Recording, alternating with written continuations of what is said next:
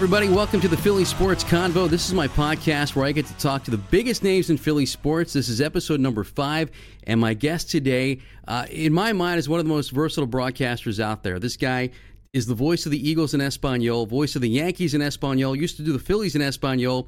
He's a host on WIP. He's a host on WFAN in New York. As always, I get tired just going over his schedule. He is the great Rickie Ricardo. Rickie, good to see you, man. Thanks for doing this. I really appreciate it. Jason, it's a pleasure. Now, to add to that, and the only reason I'm doing this... Wait, there's more? ...is because we have a lot more in common than you're even giving yourself credit for. Okay. I remember I was 17 years old. I just turned 62 last week. I was 18 years old when I was on WBLS FM in New York, which at the time was the number disco. Right. Talking about 1982. So wait, you were 18 years old and on the air in the number one market in the country. 8 to midnight, number one rated show at the number one station in New York. This is all documented. You can look it up. I believe you. So I did music radio for the first, from 82 to 2005. I did music radio. Now, I've watched you play hits, okay? And I follow everything Jason does, and you go back many years also. So there's a lot more in common here. I was on that stage in English. The first time I ever did Spanish radio at all was in 1994 when I was on, at the time I was on a station called Hot 97, which a lot of people in the Philly area are familiar with. Sure. It was the first big hip-hop station in the country. Right. Migrated over to Hot 97 when it was still playing freestyle stuff, okay? Which was the Latino-based, in English, most of it, but it's popish dance music, the freestyle craze of the late 80s into the early 90s. That kind of started fading out when the grunge music started. With that took over a lot of the stations that had that format. And then eventually Hot 97 went from a dance format to hip-hop. At that time, when it went to hip-hop and they brought in a whole different crew, the Ed Lovers of the world and the hardcore hip-hop guys. Okay. I got an offer to go start a new radio station in New York called Mega. And the intention of Mega was to have a young demo Spanish, or actually more Spanglish format, where we would play some of those freestyle hits of the last 4 or 5 years, salsa and engage to the huge Hispanic New York audience, and be bilingual. So the whole point of naming the station Mega was it's a word that is spelled and pronounced the same in both languages. Okay, that makes sense. So it was Mega 97.9, which to this day is still a top 5 station for Spanish Broadcasting Systems, the company. But I was brought over to start that station, start the format in itself, and I did morning drive and was the program and music director there for many, many years. Until then, my career took me to program stations in Hartford, Connecticut, hip-hop and R&B, and I had a Latino station in Hartford, Connecticut also.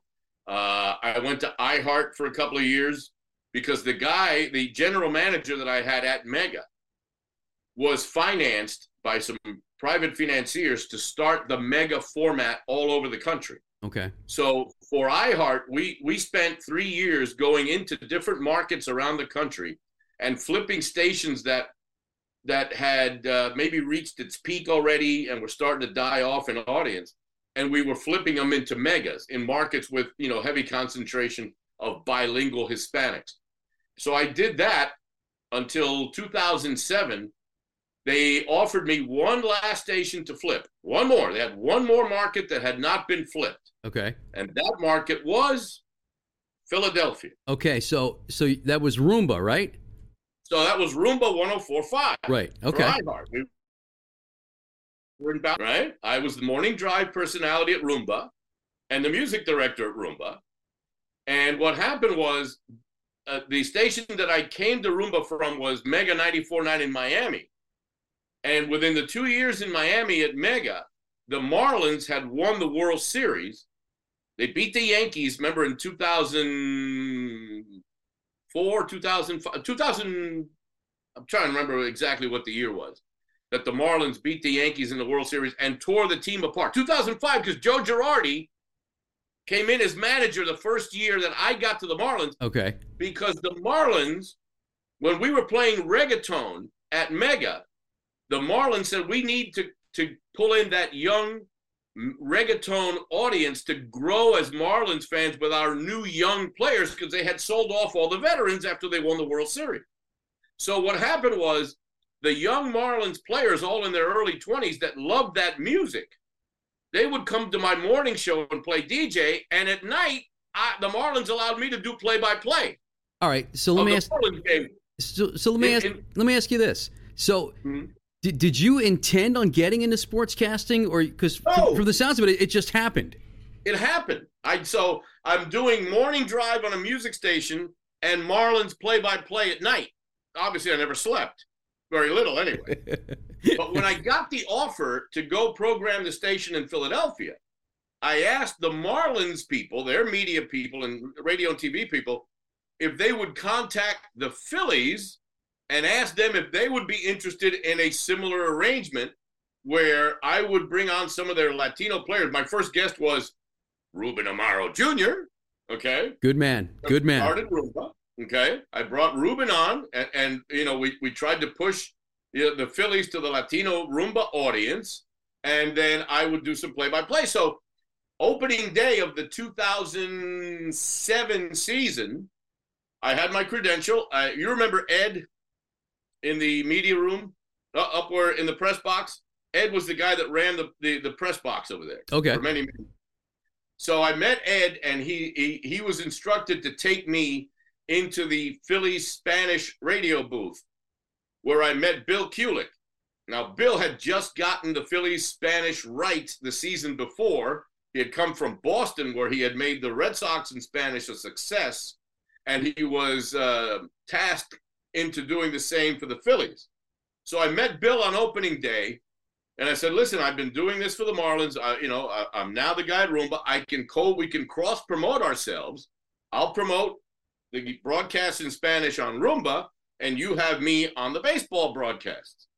He said, absolutely. And I told him, I guess I had a lot of nerve, because I said, if you let me do one inning, you're never going to take me off. You're never going to let me get away. And he looked at me like, whoa, that's kind of bold. Well, hey, it's not bold if you back it up, buddy. I'd make a long story short. I did the first inning of that opening day game, and by the bottom of the ninth, he told me, you know something? You were right. You're not getting away. Whatever happens with Rumba, you are now one of the Phillies broadcasters. And that is where I started to move away eventually from music. When Rumba we had to flip the format because of the rating system. Nielsen took over the ratings, right. And they had the little people meters back then, if you remember that, Jason. Yes, sure. So the people meter took over for the diary. And what happened was, when they started sending the people meters to the Latino listeners, the Hispanics, the focus groups, the Latinos said, no, that's not a people meter. That's Dick Cheney and the government trying to track us down to deport us. Oh. They would take the people meters and throw them in the dumpsters. So Rumba's ratings went from here to here overnight, because a very small percentage of the Latinos were actually letting the people meter read what they were listening. So iHeart decided, we can't have this, and they changed the format to soft rock or whatever it was. They let all of us go. Yeah. And I felt, that was my default landing into the Phillies radio booth, and the rest is history. Now, I started doing these great calls of the home runs for the Phillies in Spanish, which got the Andy Bloom. You familiar? Yeah, Andy Bloom, sure. WIP, yeah. Right. So WIP's Andy Bloom. He's the guy who brought Howard Stern to town, Andy Bloom. Same guy. Yep. So Andy Bloom came into the Spanish booth one night. It was next door, obviously, to WIP's booth at Citizens Bank Park.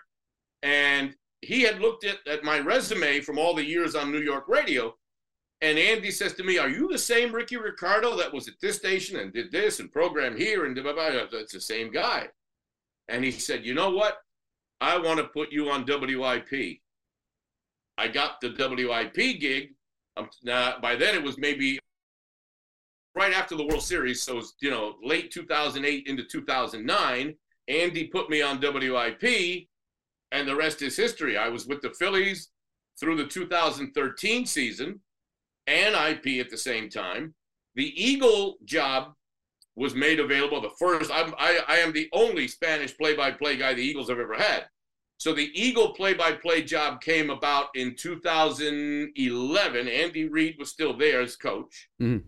So I was now the Phillies and Eagles Spanish guy and WIP in English. At the end of the 2013 baseball season, the Yankee job became open.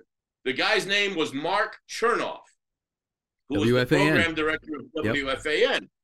Now, Mark Chernoff and Andy Bloom are tight. They had been best men at each other's wedding, if I'm not mistaken. Wow. And I went to Andy and I said, hey, Andy, there's an opening in New York, much more money. And it is New York, after all. And I said, Andy, could you make a call to your buddy Mark Chernoff and see if I can't give him a tape of what I'm doing with the Phillies and apply for the Yankee job? Andy made a call. I sent the tape. A month later, I was the new Yankees broadcaster. Came after me at that time. The New York Giants were looking to start football in Spanish. The Eagles beat the Giants to the Spanish broadcast by a couple of years. Okay. And Mark Chernoff, who had the rights for the Giants, said, nope, we need to keep him in Philadelphia because he's been the only broadcaster the Eagles have ever had. So he's going to do Yankees and Eagles football, and we're going to have him on both WFAN and our sister station WIP in Philadelphia, and the rest is history.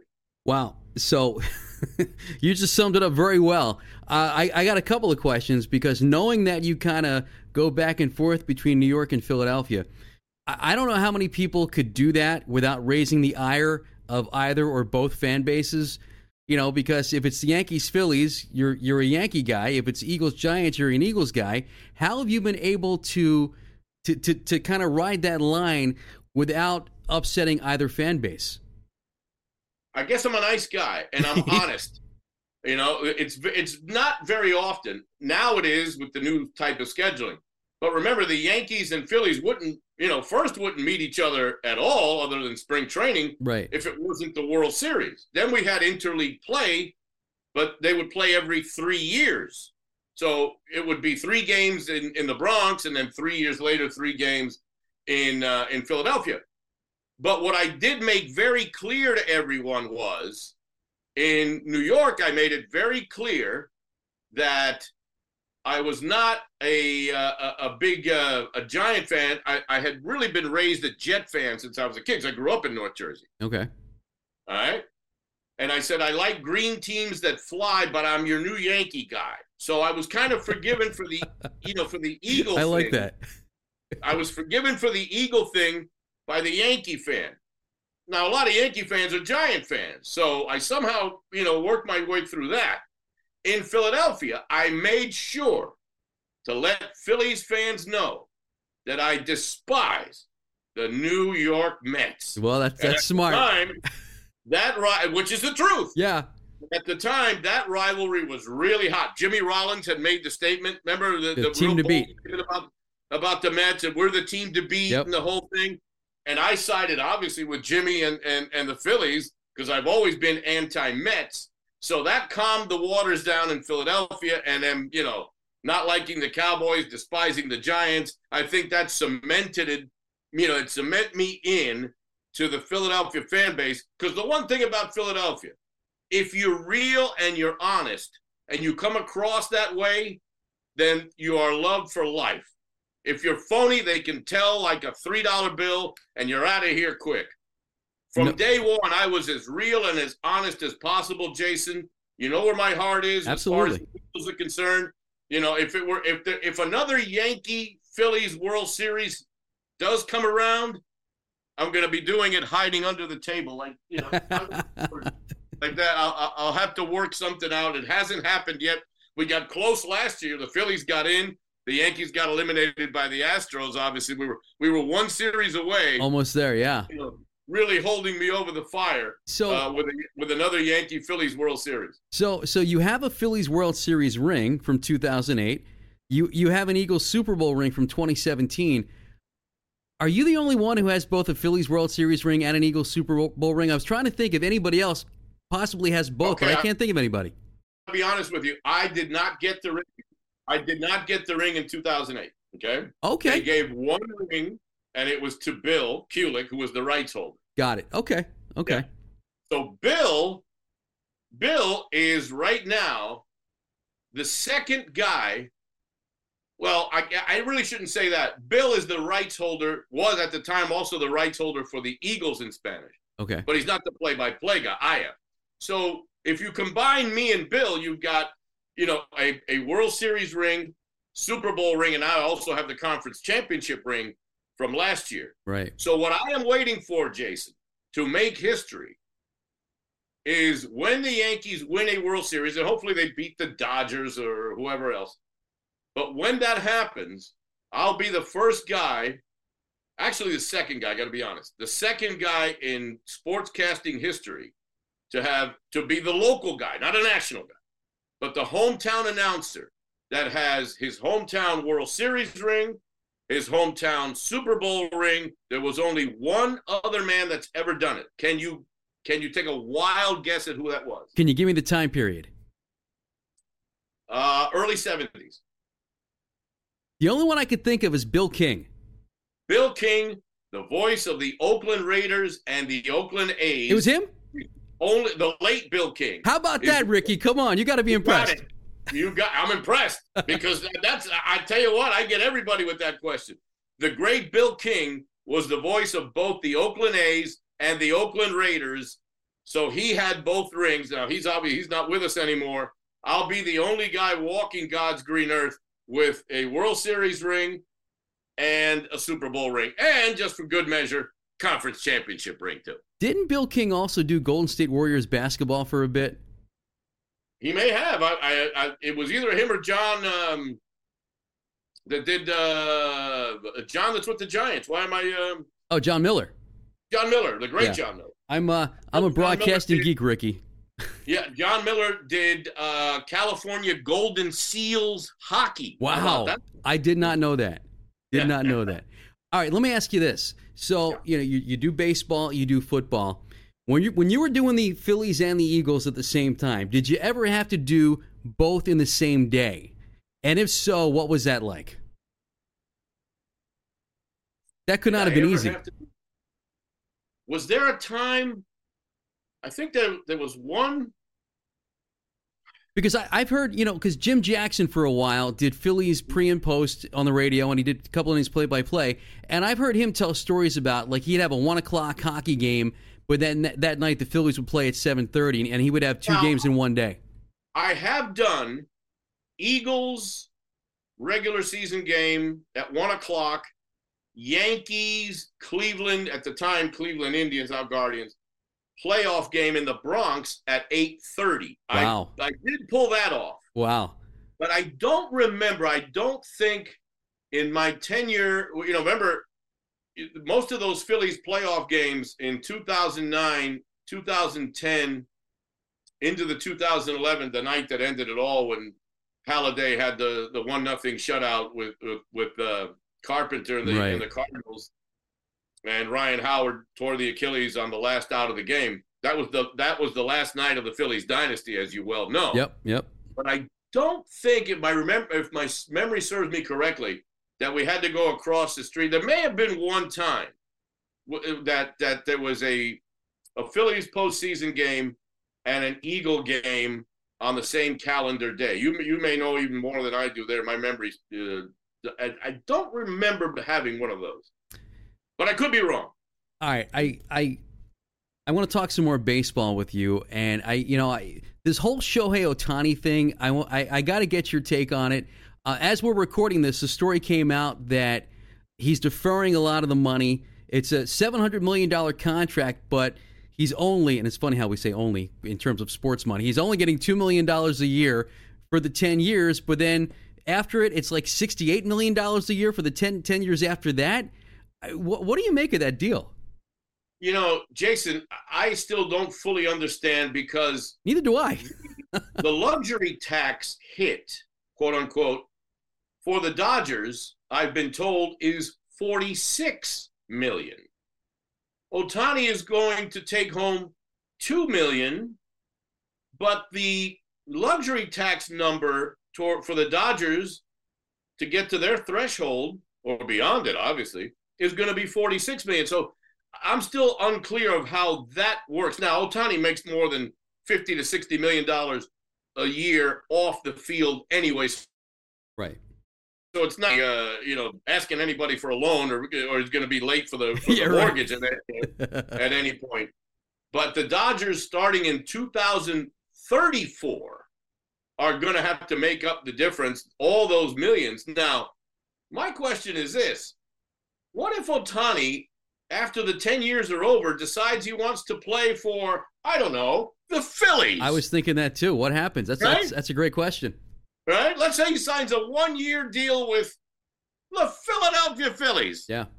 Hypothetically. The Dodgers are going to pay him $60-something million, $68 million bucks that year on top of whatever the team he plays for that season's going to pay him. It's a bizarre arrangement. I've never seen any. I've heard of deferred money, but never to the extent that this deal is bringing forth. And the funny thing is, it's all legal.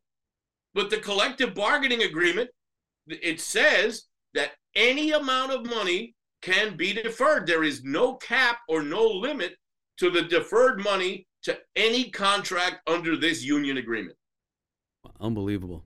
It's amazing. It is. It really is amazing. It is a crazy story. All right, I can't end this without talking about some of your viral calls, and you've had a lot of them, both baseball and football. In terms of, I guess, your favorite calls, can you give me maybe a top 5? There's the no senor, the si senor. You had the Aaron Judge home run, the 60-second home run, I guess, in October of last year, 2022. Correct. Of course, the Eagles Super Bowl. Give me your top 5. Okay. I'll go 5-1. Okay. Number 5, I am going to put as the Roy Halladay no-hitter. I forgot about that. Yeah, Reds you're right. in the playoffs. Let's make that number 5. Okay. Number 4, I'm going to give you the Si Senor, Jake Elliott beating the Giants, and that changed that season around for both teams. Absolutely, yeah. The 61-yard field goal, the Si Senor Elliott kick against the Giants. Number 3, the Judge home run, 62, majestic shot, last day of the season. There was a doubleheader that day, and he got it done early. But Aaron Judge and that home run, because I love Aaron Judge. Of all the athletes I have ever dealt with, there is no more down-to-earth, real person than one Aaron Judge. He was raised properly by his family. He's just a fantastic guy. So I'm gonna go Judge there. Boy, if you're only giving me 5, I'm gonna leave something out that I shouldn't leave out. I'm gonna tell you the one I'm gonna leave out, and I'm gonna tell you why I'm leaving it. Number 2 is the Roy Halladay perfecto, the perfect game in Miami. The funny thing about that call, Jason, it was a Saturday night in what was basically a meaningless, quote unquote, meaningless May evening game. Right. Between the Phillies and the Marlins. That night, my broadcast partner on Phillies radio in Spanish, Danny Martinez, went to his daughter's graduation. So I was left to do pregame, all 9 innings, and postgame. And at that time, going on 1210 WPHT to do, remember we had a second postgame show, which was like a call-in show. Yeah, sure. On WPHT. It was extra innings, I think it was, whatever it was called. Phillies Extra may have been. So I did the Phillies pregame in Spanish, all 9 innings by myself of that game, Phillies postgame in Spanish, and then the second English postgame on WPHT. I did all of that night, but I did all 9 innings of the Halladay perfect game because Danny went to his daughter's graduation that night. Unbelievable. And I did every pitch of the Roy Halladay Perfecto against the then Florida Marlins. And that one is still one of those calls when, it's Perfecto, Roy Halladay. It was so unexpected. And on a night where I didn't have to share the mic with anybody. Wow. It was me. That's number one, great memory. Number one is No Senor. And I'll tell you why the last play of the Super Bowl is not on my list. If you go back and listen, it was a great call. But we had a little bit of a crowd in the broadcast booth at the stadium in Minnesota, okay? Okay. I was doing play-by-play. My wonderful wife, who at the time I was using her as the Eagles sideline reporter. Oh. There was only a limit to how many people could be on the sideline at the Super Bowl, so she actually did her reporting, which is injuries, basically what Howard Eskin does, but in Spanish, but she was doing it from the broadcast booth. So on top of that, we had Bill, the rights holder, and his wife. We had 3 or 4 extra. My son was there taking pictures. And as I am calling, as you remember, on that last play of the Super Bowl, Brady throws the Hail Mary to Rob Gronkowski. And there were, whatever it was, 7, 8, 9 seconds left in the game. And I had said, it's going to take Gronkowski 6, 7, 8 seconds just to get down to the end zone. So right. I'm saying to my audience, I doubt there will be another play. This will probably be the last play of the game. So Brady lets go of the ball. You have the 2 defenders on top of Gronkowski's shoulders. I thought for sure, I said, the fix is in with Belichick and the Patriots. Somebody's going to throw a flag. They're going to put the ball at the 1-yard line. They're going to give Brady one more play. He's gonna tie the game. There's gonna be a 2-point conversion, and we're gonna go to overtime. I was convinced of that. But as I watched, before I went nuts and said the Eagles are champions in Spanish, los Eagles son campeones, and lost my mind doing it. I remember. I waited to look at Gene Steratore, the ref, because I said they might put 1 second back on the clock. And the one thing I don't want to do is go through this huge call and celebration and then have to say, nope, there's 1 second left on the clock and they're giving Brady another shot. I looked a second time and I saw Belichick start running off the sideline to shake hands with Doug Peterson. And right then and there, I went into the whole thing. But what happened was the mics were all open. So my wife started screaming. Bill's wife started screaming. I got basically drowned out. Yeah, but you know what? But that added to the call. It added it added to the call. It made it even more memorable. But here I am waving at everybody. Keep it down a little bit. I'm trying to make this historic. This is the biggest call of my life. The Eagles have just won the Super Bowl, and I've got about 5 other voices piling on top of me. So, that's the 1A, I guess, in your list, obviously. The most meaningful is obviously the Eagles Super Bowl, calling it that night and everything that went with it. When we left the stadium, how cold it was, and our cell phones actually froze, and we couldn't even order an Uber because the phones were froze, literally, Jason. Wow. Frozen. Our phones all froze. It was my son's Android that's the only one that worked.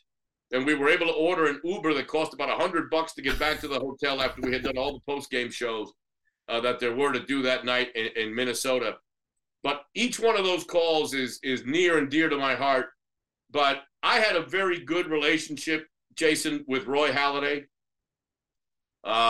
Luckily, because he was not a guy that opened up very much to too many people. But for some reason, him and I had a very, very good relationship. So that's why I add both. The Halladay no-hitter against the Cincinnati Reds, and then obviously the perfect game that he pitched against the Marlins. Those 2 have to be in my top 5 list of my all-time favorite calls. I miss him. Hall of Famer, great guy. So those 2 calls have to be on my list. I love it. Rickie, I think that's a great spot to end. And I feel like I could talk to you all night. And I always love talking to you. And, I want to thank you because every time I've asked you to come on a show, whether it's this podcast or my old TV show, you never said no. I love you, man. You're a great guy. You've been a great friend. And I thank you for doing this tonight. Really, thanks. And I really enjoyed the conversation. Let's do a part 2 so we can talk about these Eagles. You got it. You can do a part 2 whenever you want, Jason. You're a pro's pro. You have all of my respect. And, here's a guy that's been doing radio in major markets, for over 40 years. You're one of a kind. I thank you for the invitation. I'm here for you whenever you want. And I look forward. I'm going to hold you to it. We'll do a part 2 on here so we can talk about the upcoming Phillies season, the Eagles postseason, what I think is happening right now, which, I'm scared to tell you the truth. Yeah, well, me too.